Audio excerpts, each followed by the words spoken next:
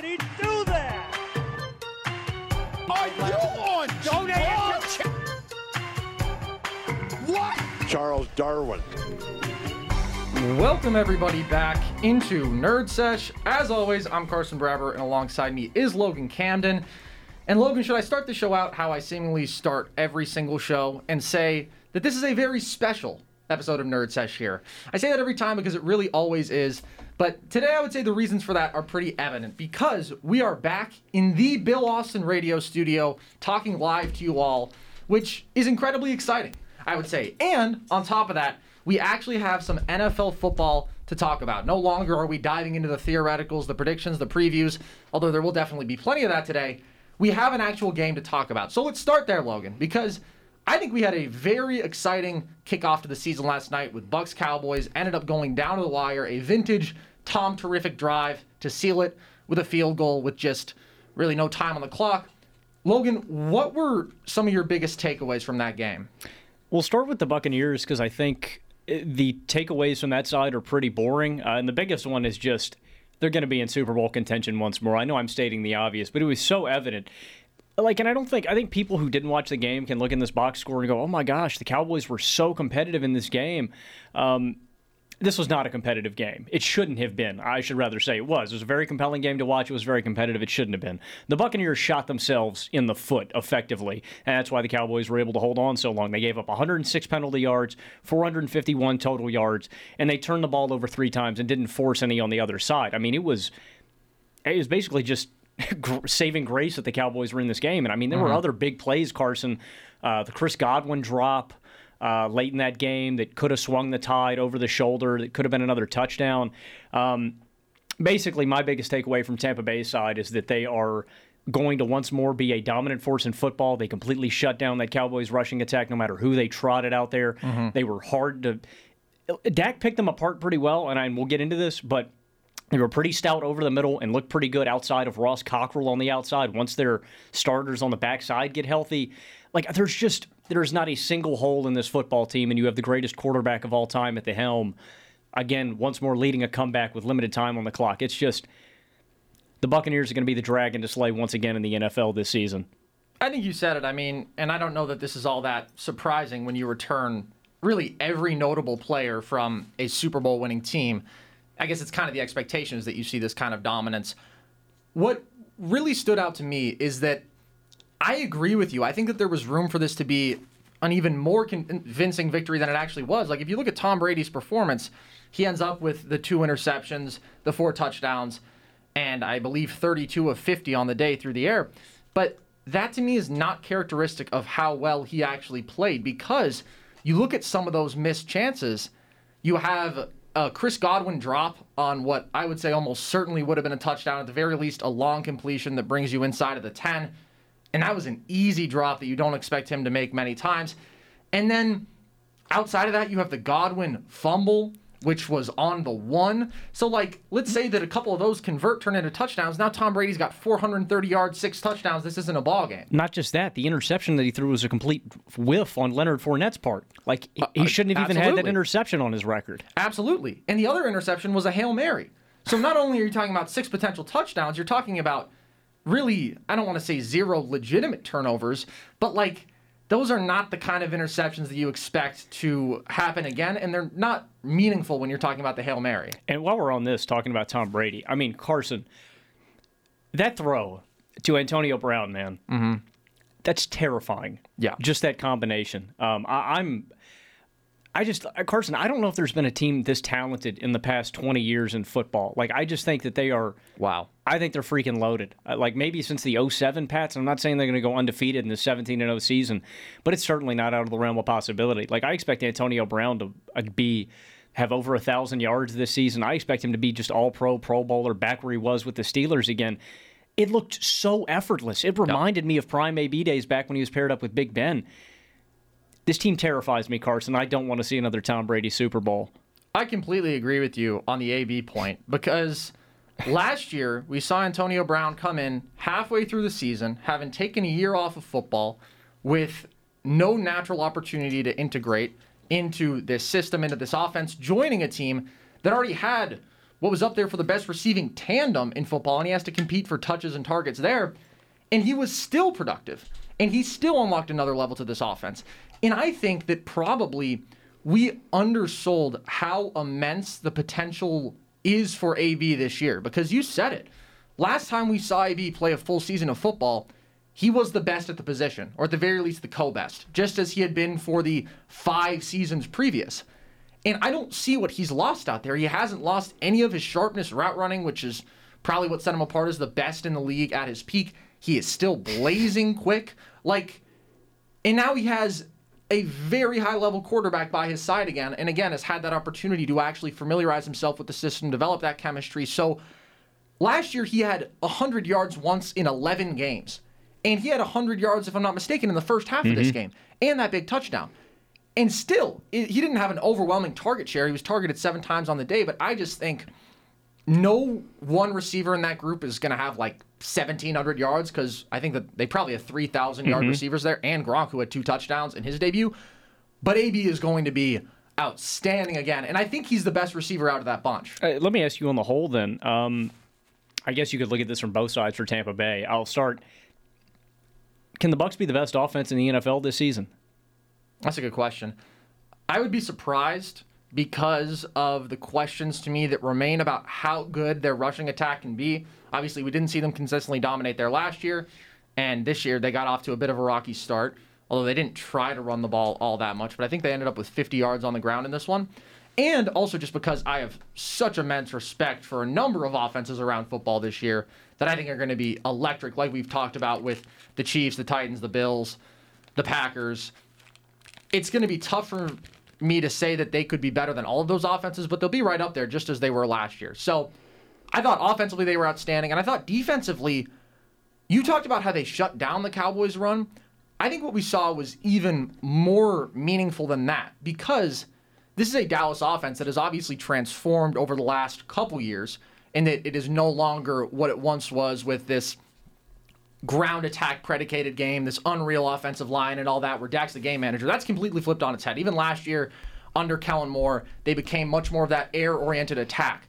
But what they did was effectively disincentivize the Cowboys from even trying to run the ball ever. They hold them to 18 attempts for 60 yards, but we did not see Zeke touch the ball very much at all, and it felt like they were using a lot of that quick, up-tempo, short passing game to supplement the run game, because on 2nd and short, on 3rd and short, they didn't even want to run the ball because of how great that Bucs run defense is. So to me, that's just a whole different level of defensive dominance. When you not only are stopping people, but you're intimidating them to the point where they aren't even going to try it, something that they have excelled at historically, where they have maybe a top 5 guy at the position there, and they're not even going to try that. That is scary from Tampa Bay. Yeah, and especially against an offensive line of this caliber with a running back like Ezekiel Elliott in the backfield. I will say, on that point, Zach Martin was out. I think that did affect the running game just a little bit. That being said, though, you say that the Cowboys didn't even want to run the ball. They were completely incentivized to running it.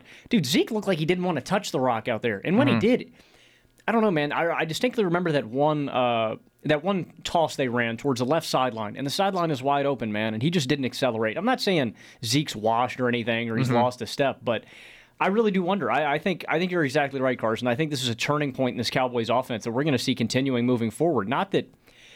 I just think that slowly we're going to see Zeke get gamed out a little more in favor of that, in favor of Dak, and maybe potentially Carson. This was a gripe I had. I said the Cowboys shouldn't have paid Zeke back then, even though Zeke was the best running back in the NFL. Again, this just kind of goes back to running back and value in the NFL. I just wonder if a guy like Tony Pollard or whoever they put back there would just be, just as well equipped to succeed behind a line like that.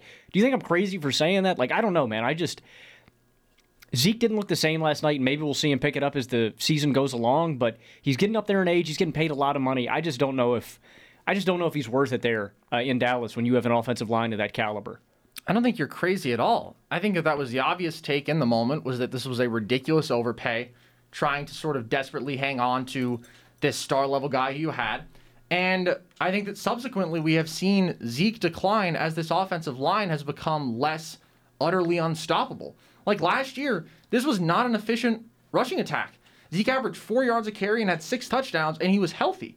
So, yeah, I think that is absolutely the case. And I think that based on what you've seen from Dak, too, and the weapons that you have on the perimeter, you can't ignore that. Like, this is a top 5 receiving core in football, and this is a quarterback who was on pace to throw for 6,000 yards through the 4.5 games he played last year. He had almost as many yards as Andy Dalton did in half the games, in half the starting appearances. Like, this is an air attack, and I think that you shouldn't have extended a running back for 6 years, $90 million if you're going to convert to an air attack within 2 years. I think that is definitely safe to say.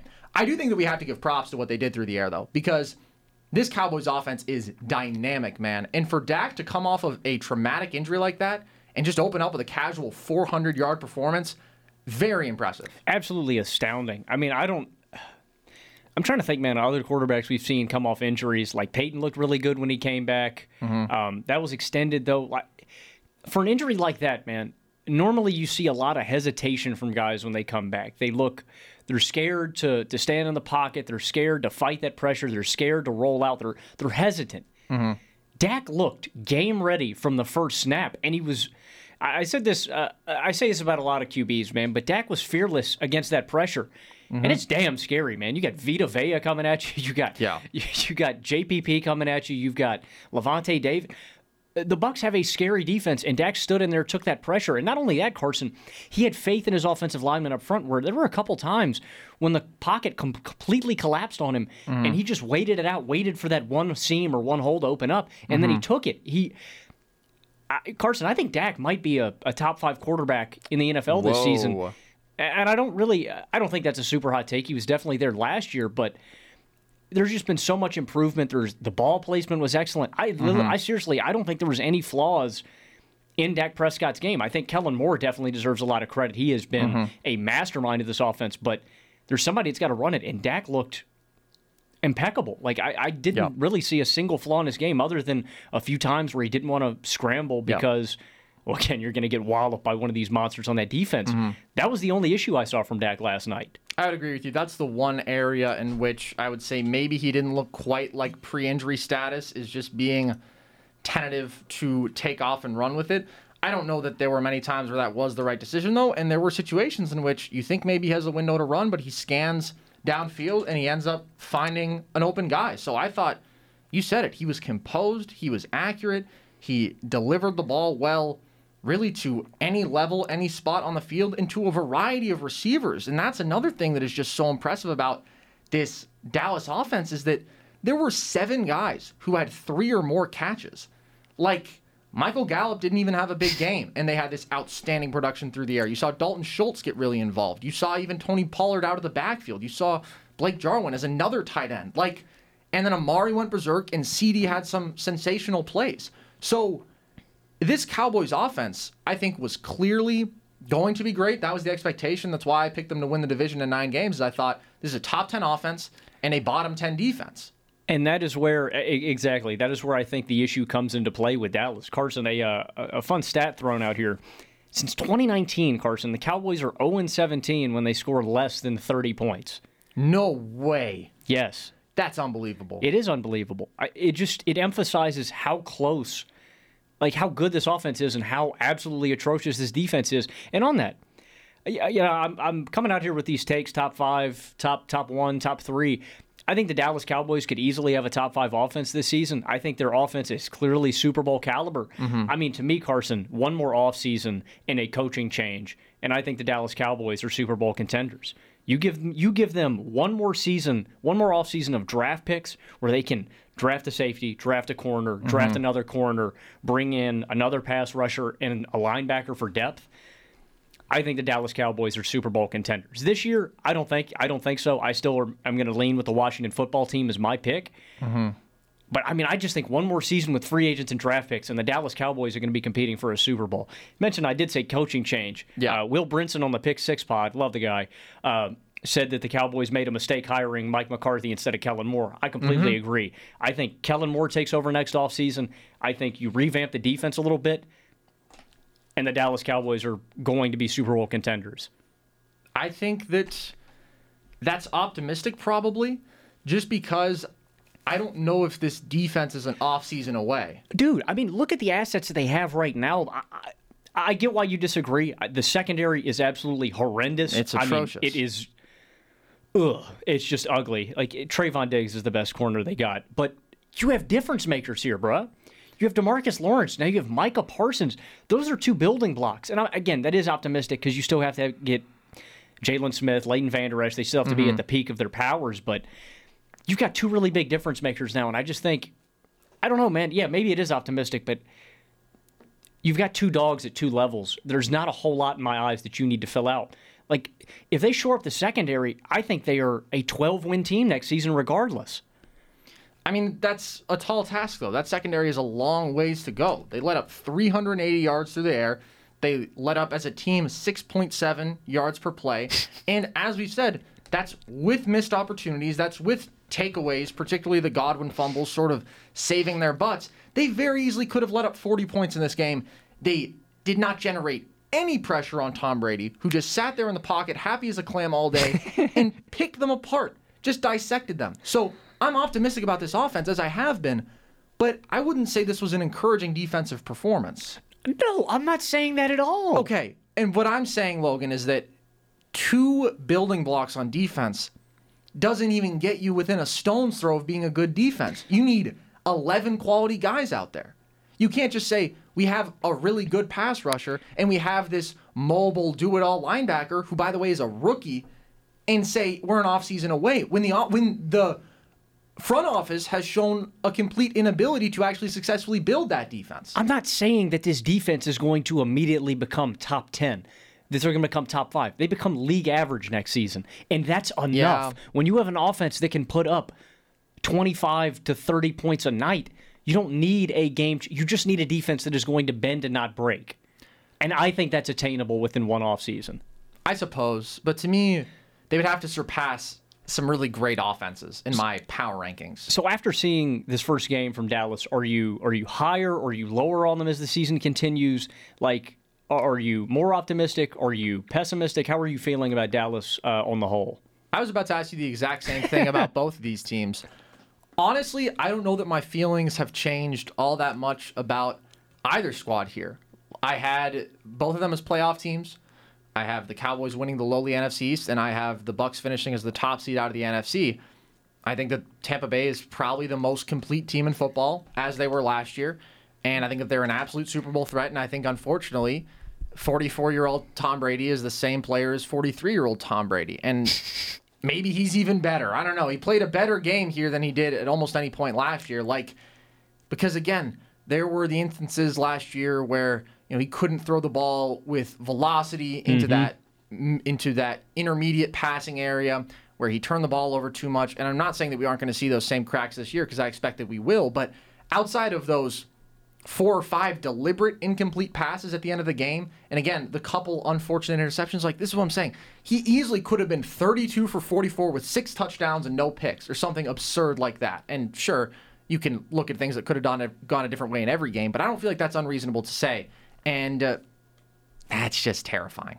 Yeah, and I'd say I made a grave mistake betting on Aaron Rodgers and the boys to win the NFC. I think I'm going to back out on that. Obviously, we need to see the Packers, and maybe Aaron Rodgers makes me change my mind after they played the Saints. But the Bucs just didn't look like they lost anything. We know roster-wise they didn't lose anything, but they look genuinely better. And I guess I was counting, again, we marked the X factor before the season started as Tom Brady regressing. It's not going to happen. He doesn't even... Yeah. Tom Brady doesn't have to be perfect. Nope. I think I should have picked the Buccaneers to be my number one team out in the NFC. As long as he can throw the ball with touch, which we know he can do, and make good decisions, which we know he can do, then he's going to be the same guy. And I will say, you talk about them being maybe even better. For much of last year, we didn't see Vita Vea, and I thought that he was one of the most impressive players on the field in this game. It just adds another element to that terrifying pass rush that is probably the best in the league, or right up there. Yeah, you want to talk about a reason they were able to shut down Zeke in this rushing attack so easily. He's the reason why. If you were going to pick a hole in this Tampa Bay Buccaneers team last year, it probably would have been, don't get me wrong, they were pretty much perfect on both sides of the ball, but if you're going to pick something, it would have to be the air attack. And I think that, I think that's really the only concern again this year. They were the number one run defense last season without Vita Vea. Vita Vea returns. they just get better. Like, I think once they get healthy, watch out. Yeah. I don't think, Carson, honestly, bruh, again, I think I'm getting away from it, but when you have all of these circumstances against you, the penalties, the turnovers, the mistakes, damn, they could have been, I think the Buccaneers could be perfect this year, bruh. And that's the other thing. You talk about them and their potential to be the 1 seed or have a crazy regular season. The schedule is pretty easy.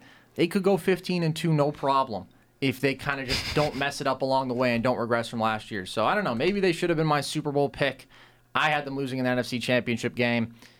We'll see if that ends up happening. They look outstanding, though. But at the same time, it's not like I'm really surprised by it. Like, I would say this was around what I expected from both teams. It was a really good game. And by the way, Logan, when that line moved up to +9, +9.5 for the Cowboys, what did I say? I said this is the Carson Breber lock of the week that the Cowboys are going to cover. It was the lock of the week, Logan. Did I tweet it anywhere? No. Did I say it on a podcast anywhere? No. But did I say it to you and Gabe Swartz over and over again and say that I was going to mention it on this podcast retroactively to say I was right? I didn't tell any of you I was right. I have no real evidence I was right, but I was right. Yes, and I'm doing it right now. Yeah, a little peek behind the wall, a little fourth wall breaking here. Yeah, man, Carson complained so long after the Cowboys-Buccaneers game. Oh, man, why didn't I tweet it anywhere? Why didn't I say it somewhere? Well, because it was my lock of the week. It was his lock of the week. I will confirm here Thank you. on Nerd Sesh. Carson did call the Cowboys-Bucks spread as his lock of the week. Congratulations. You have earned yourself 12 V-Bucks and a cookie. Let's Congratulations, go. Carson. You have a new lock of the week for this episode, though, correct? Yeah, I have a second lock of the week. We'll get to that later. But I really liked my first lock of the week. I mean, it was just a real home run. So, as I just hinted at, we will be doing a lot of week 1 preview here for the game still to come, bold predictions and whatnot. But before we get into that, Logan, before we take a break, I should say, one more piece of news to address, and that is that the Baltimore Ravens have just been decimated. We heard a couple weeks ago that J.K. Dobbins was going to be out for a long time, and now both Gus Edwards and Marcus Peters have apparently torn their ACLs, and they did so in back-to-back plays in practice. I think a lot of us expected the Ravens to be right up there as contenders again this year. I had them winning the division. I was pretty confident in that. Does this change the outlook on this team for you significantly? It's a good question. Significantly is where I would say it's hard to justify. Like, I think this takes them, if you had the Ravens winning the AFC North, maybe you want to back off of that a little bit, because while these losses may not seem major, they certainly do matter. The Marcus Peters loss, you're asking Anthony Averett to step up now and be a number 1 corner. You're asking Jimmy Smith to continue producing.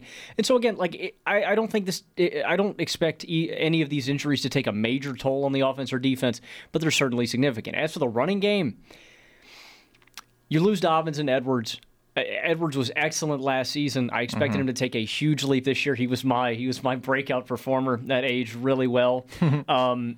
Dobbins also was supposed to be a major part of this attack, as was Justice Hill. They all go down.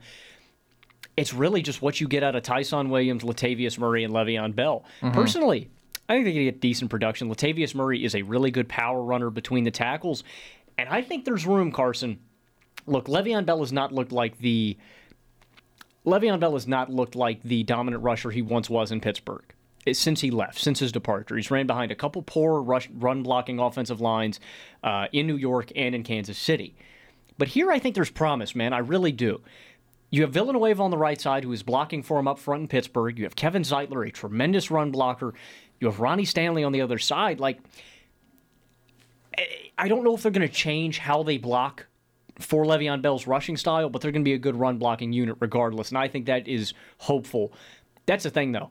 I don't think Le'Veon Bell can come out here and try to dance and bob and weave between the tackles. He's got to transition to hitting the hole hard. So to answer your question, it changes my outlook a little bit. Instead of having them win 11 games, I may lean towards 10.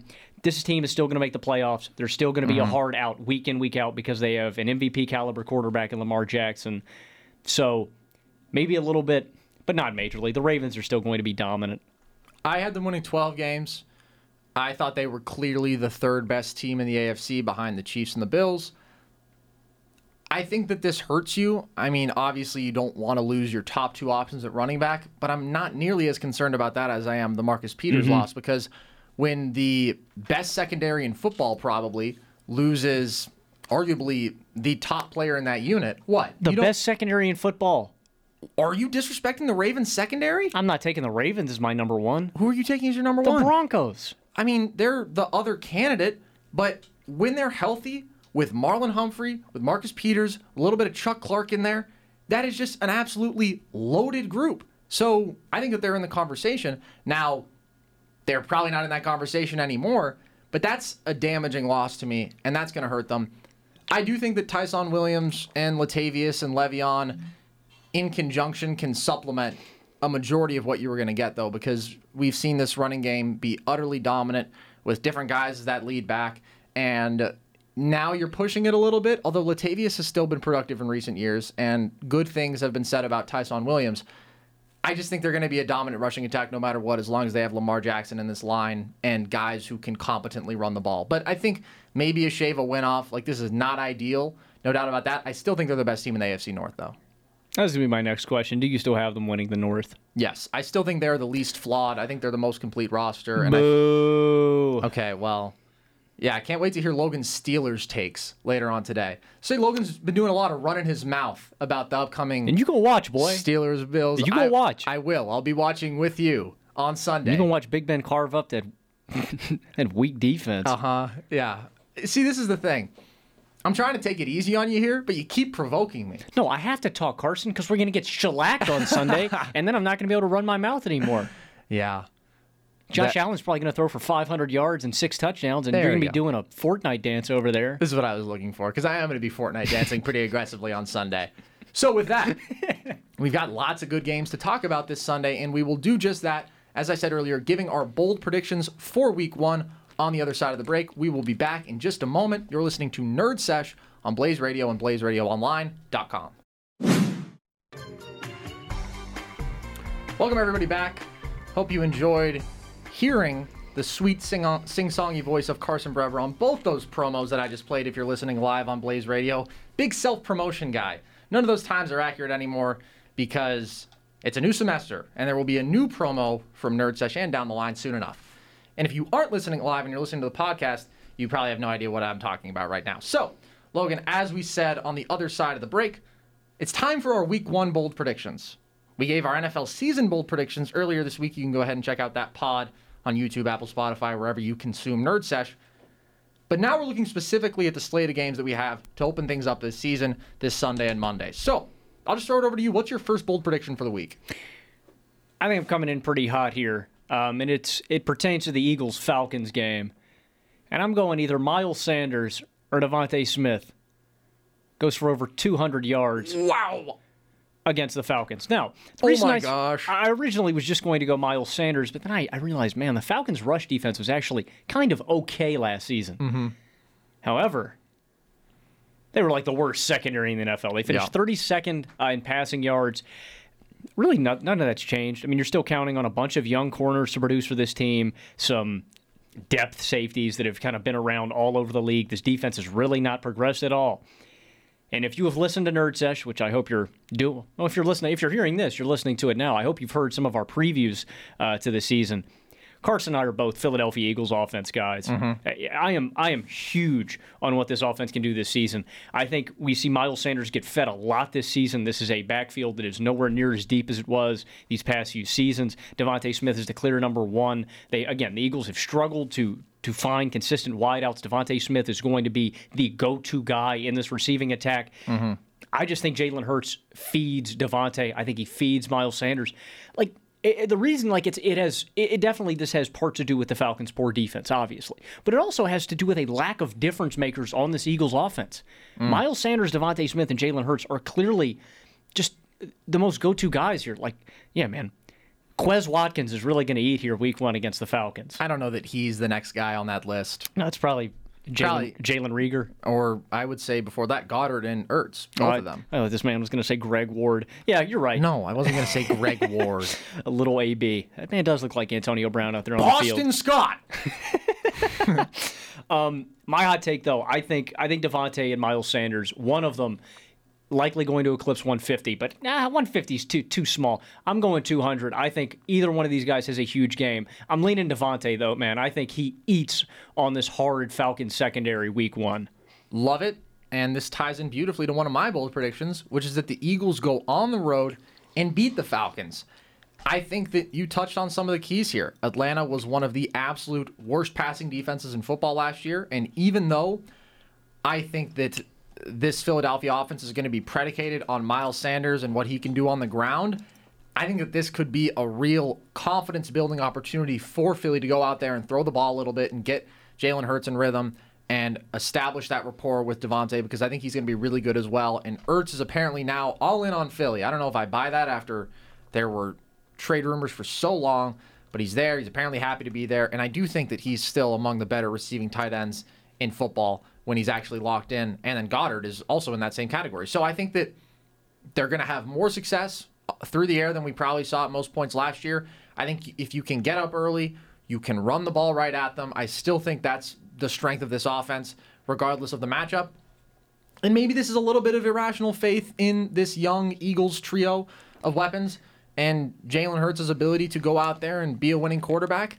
But I would argue it's also just a condemnation of what we expect to see from Atlanta defensively. What concerns me here is if Philly isn't able to get stops and this game gets up into the 30s, I don't think they're winning that football game. And Atlanta does have the potential to be a top 10 offense this year. And a lot of this is going to hinge on probably what Atlanta can do on the ground as well, because I think that passing attack is going to be really good no matter what. But I'm not so sure about the run game. I agree a little bit. If this turns into a shootout, I don't really know how much I like their odds. Matt Ryan is he's still got arguably the better receiving weapons: Kyle Pitts, Calvin Ridley, Russell Gage. Arguably? Never mind. It's not arguable. I will say, you mentioned establishing rapport between Hurts and Smith, and I think that's a big aspect of why I immediately like this connection. You're not establishing rapport. You're just reestablishing rapport. Yeah. These guys played together in 2017 and 2018 at Bama. Fun fact, Jalen Hurts, they called Devontae Smith the Slim Reaper. I love it. No, that's been taken. By Kevin Durant? Yeah. All right, bruh. Whatever. No, that's not creative. You can't reuse nicknames. I'll call Kevin Durant that lanky guy who can shoot well. What if I started calling you Peyton T. Gallagher? I love it. Can you do that? Can I call you Vaughn Jones? Yes. Shout out. That's the thing I love about this connection here is Hurts and Smith have already spent time together, and I just think we see this immediately in week one here. I think there's no drop off. There's no time to reestablish that connection. I think it's great from day one. I love it. Again, I'm scared of what this Falcons offense can do, but I think the Eagles defense is going to be competent, and this is bold, right? It's the bold prediction. I think they go on the road. I think they win, and I think that they start their season off on the right foot. All right. What else do you have for us here, Logan? You went with a game prediction. I'll go with a game prediction. And we're going to do our lock of the week here in a little bit. My lock of the week is not this one, but I do think a team is going to cover convincingly, and that's the Browns. I don't think the Browns come out here, and I don't think they beat the Kansas City Chiefs, but I think they keep this game close. And I know a lot of people are going to sit here and say, oh, well, the only reason that playoff game was close is because Chad Henne had to come in. I don't care, man. I think the Browns can go toe-to-toe offensively with this unit. Don't give me that. Why are you looking at me like that, bruh? I just don't understand your takes on the Browns. You think they're going to win 11 games, but you think that they're not going to be better than last year. You think they're going to be worse. So then you think they're going to win 8 games, but now you think that they're going to cover against the Chiefs in a line that I feel like most people are saying you got to hammer Kansas City with. You just perplex me. You're a fascinating, complicated guy. And there's nothing wrong with that. But I don't much like how you're looking at me from across the studio right now.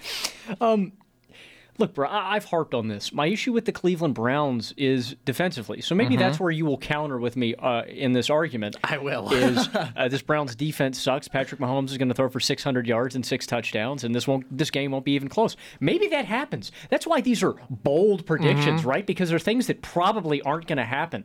What a concept, right? I have been infatuated with this Browns offense, and I claimed before the playoffs last season, I said during the playoffs, this is a Super Bowl caliber offense.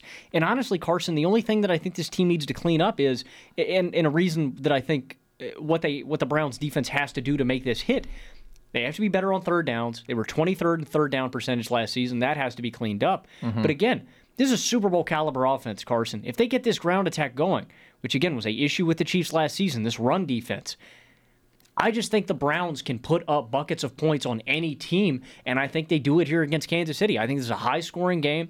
I think we see probably 32-35, 30 to... I think this is in the 30s. But that being said, I don't think it's more than a touchdown. I think the Browns, while they are a flawed team, while I don't like this defense, this offense is elite. This offense is amazing. And I think they keep this close simply because of their ability to put up points. I honestly think that this defense is going to be improved from last year, and I've said that, and I think that's a reason that the Browns will be a better team than they were last year.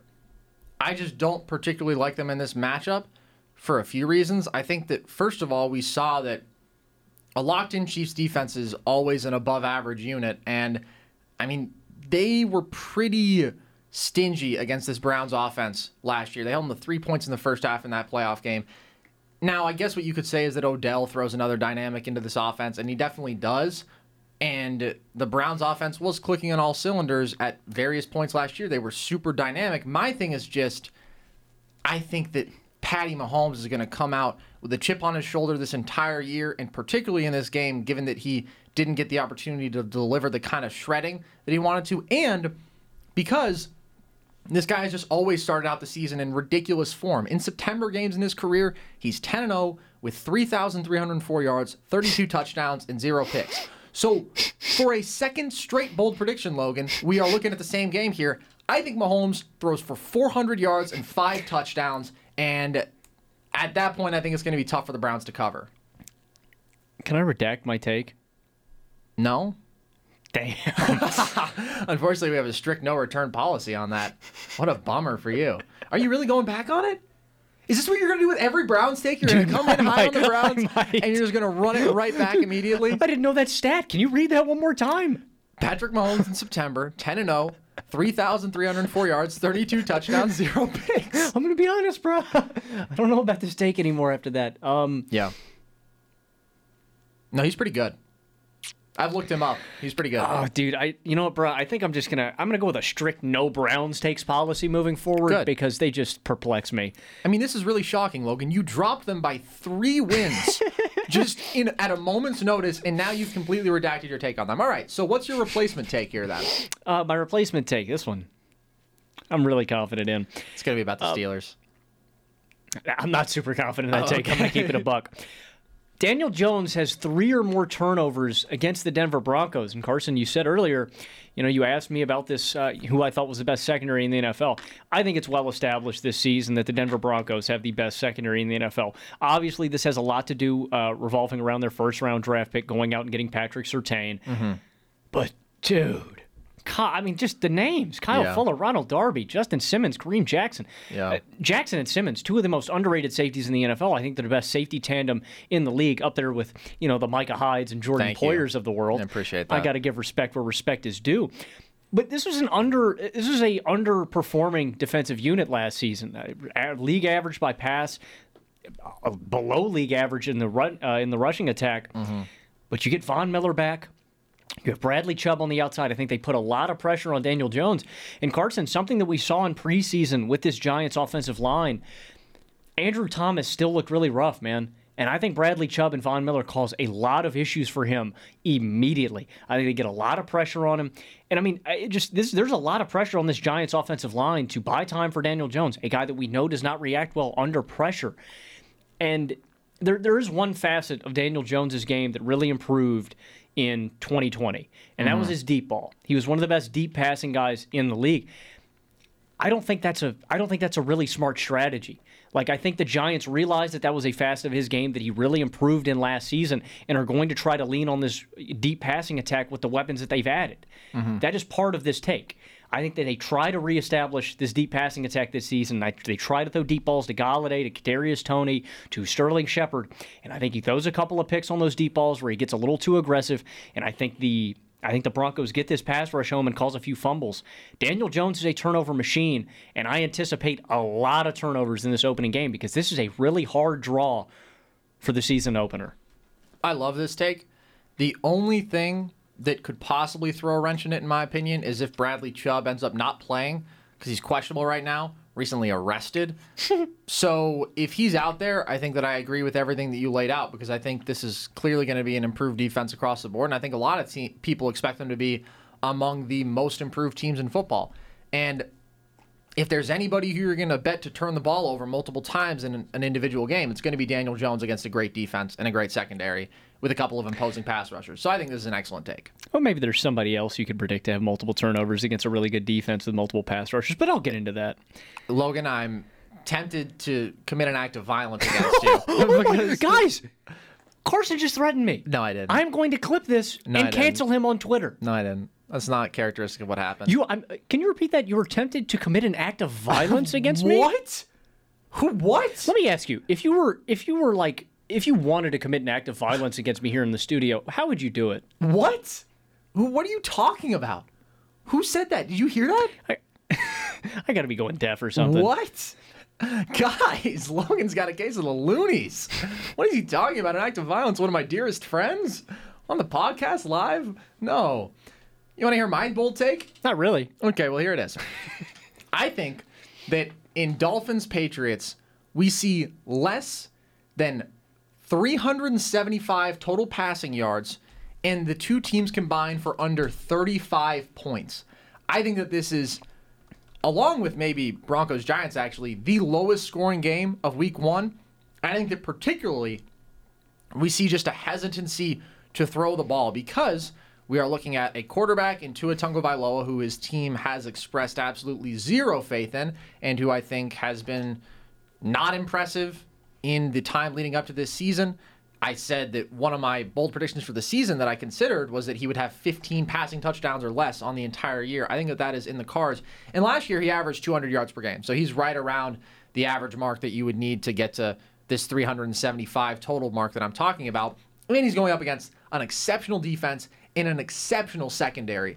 So I don't think that he has a pretty game whatsoever. And then I think that the Patriots are the better offense. I think that they have the quarterback who I have more faith in given the line that he has in front of him, how simplified his role is going to be. But do I expect them to try to throw the ball a ton in Mac Jones' professional debut on this secondary that was a turnover machine last year? I do not. I think that they do a lot of leaning on Damian Harris. I think that both teams are content to just kind of kill clock for a lot of this game, grind it out, and then let their defenses do the majority of the work. So I think we're looking at like a 20-14 kind of game here. I think the Pats are the better team. I think that they have the better offense again, but I just think both these defenses against these quarterbacks, we're not going to see a lot of passing. We're not going to see a lot of points. You know, Carson, even though you were tempted to hit me over the head with a wooden mallet. Well, I didn't say that. I don't have a mallet on me. This is a superb take. I'm going to dap you up, dude. This is excellent. A lot of the reasons you laid out, but also there's another reason why these teams might be tempted to run the ball, and it's because both of these teams were league average by run defense last season. Like the Dolphins were bad against the run. Like Damian Harris should eat here against Miami. Again, another reason why you might not turn to Mac Jones. Honestly, a lot of people are expecting massive, massive things from Mac Jones this first season. And I don't think you should. I think you should expect Mac to lean on the play action game, not try to do too much. Like I think Bill Belichick is going to ease him into this system. But in this individual game, I think it's a lot of Damian Harris. I think the Dolphins turn to the ground game a lot. And again, dude, you mentioned it. Both of these teams have excellent pass defense units. I don't want to throw on J.C. Jackson, Devin McCourty. I don't want to throw on Xavier Howard and Byron Jones. I think you're exactly right. This is an excellent take. I was tempted going into this pod or going into the show to say that Mac Jones dramatically outperforms Tua Tagovailoa. The Patriots win in convincing fashion. You've made me redact another one of my takes. You've made some really salient points. Thank you. I do think this is a gritty, grinded out game. Let me ask you this. Do either of these quarterbacks surpass 200 yards passing? Excellent and question. If so, who are you more confident in to pass that mark? Well, it's an excellent question because I think there's a case to be made for either side. Again, I think that Mac is the better of the two. I think he's going to have the easier throws to make. I also think that he has the better run game to lean on. So I think I would say Mac is probably my favorite here just because I think this Dolphins offense is really going to struggle probably this whole year, but particularly against the Pats. But I think Damian Harris could have a monster 150-yard game. Like, I think this is no longer a bold take, but he's going to have a really, really strong season. I thought he was so impressive last year, and that's, to me, going to be the identity of this team. And you open up the play action, and you just let Mac do the easy stuff for the most part. All right. What's your next bold take, Logan? No, I don't like the look he's giving me. This sucks. Let's get into it, baby. I've got 2 Steeler takes. Oh, look at him. Nice sigh. Dude, we better not play for like 4 years after this. This is insufferable. Will cause a rift in our relationship. Nah, you're just a confident guy. Might meet you guys in the playoffs, TBH. Yeah, possible. My first Steelers take, because I do have another one revved up. Josh Allen, my MVP pick, starts out the season kind of cold. 2+ turnovers, and the Bills lose to the Steelers by more than 7 points. Wow! Wow! Not just a win, but a blowout. I mean, like, honestly, guys, Nerd Sesh is based in really convincing arguments using facts and logic. There's none in this one. Great. Just kind of, the hunch I had when I rolled out of bed this morning. No, I want to see it happen. Look, man, the Steelers led the league in turnovers last season. We've got a dominant pass rush.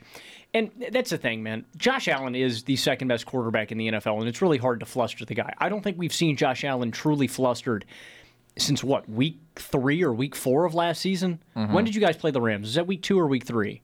That was week 3, I think. We haven't really seen Josh Allen flustered since the second half of week 3 versus the Rams in that game against the Titans. Josh Allen is a hard guy to completely fluster. And in that game against Pittsburgh, our pass rush didn't really affect him, man. He rolled out of the pocket effectively. Granted, this was a Steelers defense that wasn't at full health, and that is where the real basis of this take is going to rely on. We didn't have Devin Bush. We didn't have Robert Spillane. We didn't have Bud Dupree. We were down to Avery Williamson and the boys. We had a safety out there. I think it's a lot harder for Josh Allen to find that over-the-middle stuff, to just find consistent open guys. I think this is a gritty, grinded-out game here between Buffalo and Pittsburgh. What, are you going to tell me that you're just going to carve up our corners? Yes. Who's covering Stephon Diggs, Cole Beasley, and Emmanuel Sanders? So we're going to put... damn. That's a good question. We're going to put Joe Hayden on Stephon Diggs. Yeah. I think that therein lies the problem. I'm trusting Cam Sutton. Yeah. And James Pierre.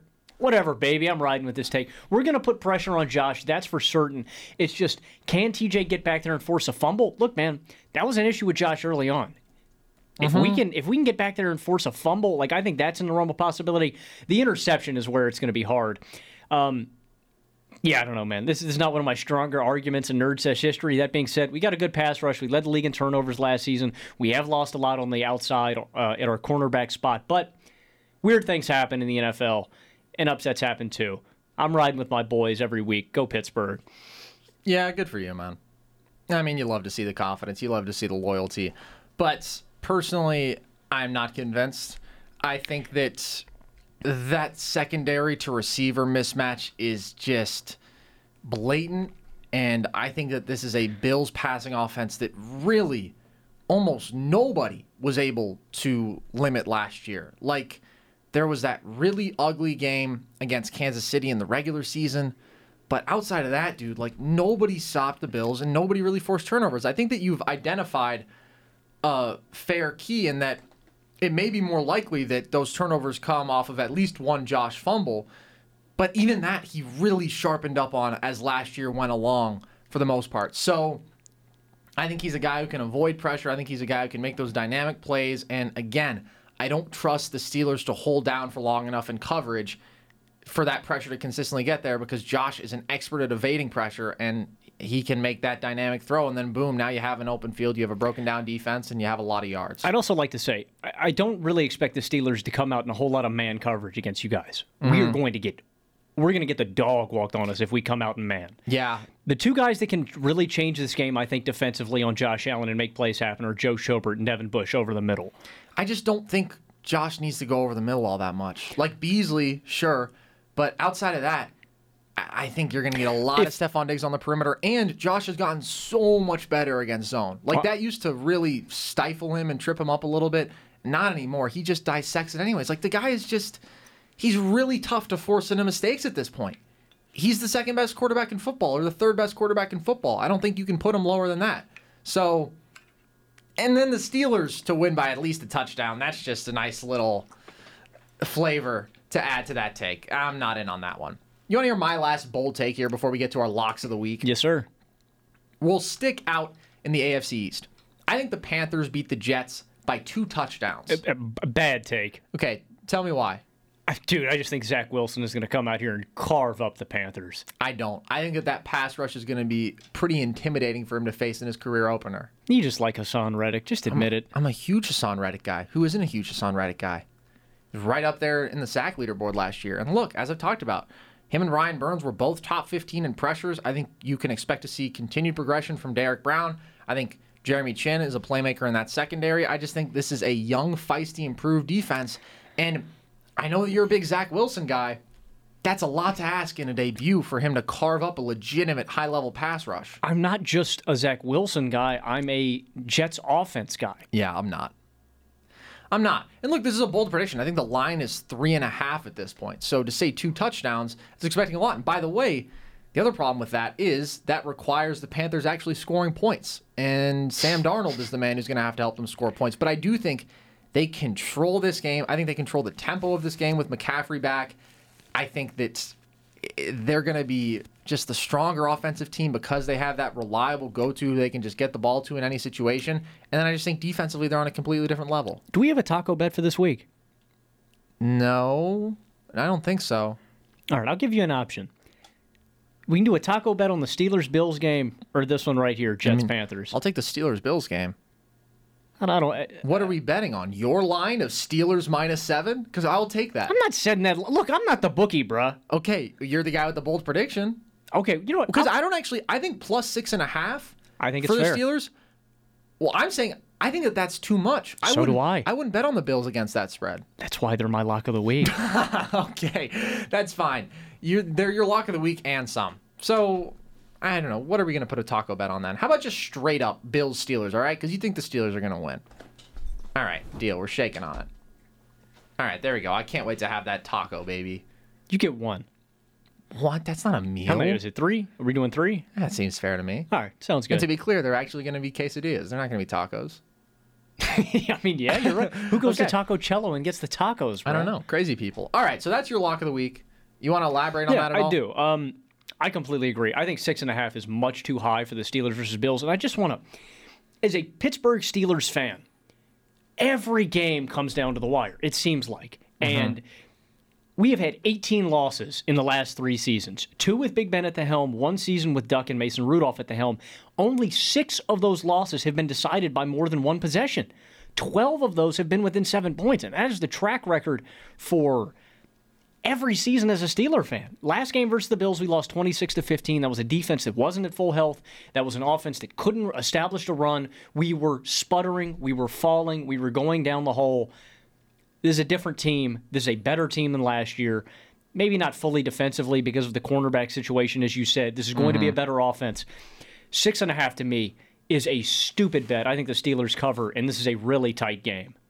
Hey, look, I'm not saying we're going to outright win like I did in my last take. I don't think that. But 6.5, I think, is egregious for Pittsburgh. That's fair.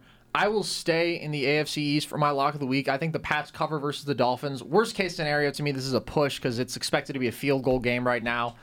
And I just, again, have no faith in the Dolphins offense to produce at a high level. I considered Eagles covering against the Falcons, but that's my bold prediction. I'm not willing to say that's a lock of the week. I also considered the Bears covering against the Rams because I think the Rams are certainly going to win that game. But the line's at 7.5 right now. That's a little bit high. I don't know. I'm a Bears guy. I think that defense, week 1 for Matt Stafford, without a lot of comfort as far as who's going to be leading at the running back position yet, could be a little bit more competitive. But I think the Rams are clearly the better team. So I'll go with the Pats, who I continue to get a little bit higher on every time I think about them, which I do not enjoy because I do not enjoy the New England Patriots. So with that, Logan, we are concluding our first live show in the Bill Austin Radio studio here on BlazeRadioOnline.com in quite some time. If you want to listen to some other Nerd Sesh content, maybe you know where to find us, but normally we live stream all of our shows on YouTube as well, so you can catch those there. We can't do that when we're in studio here, but normally we do a couple times a week. You can find other YouTube content there. You can listen to us on Apple Podcasts, Spotify, wherever you get your audio content. You can follow us on social media. Twitter is at nerd_sesh, and both Instagram and TikTok are at nerdsesh. With that, as always, I have been Carson Braber. I have been Logan Camden. And this was Nerd Sesh.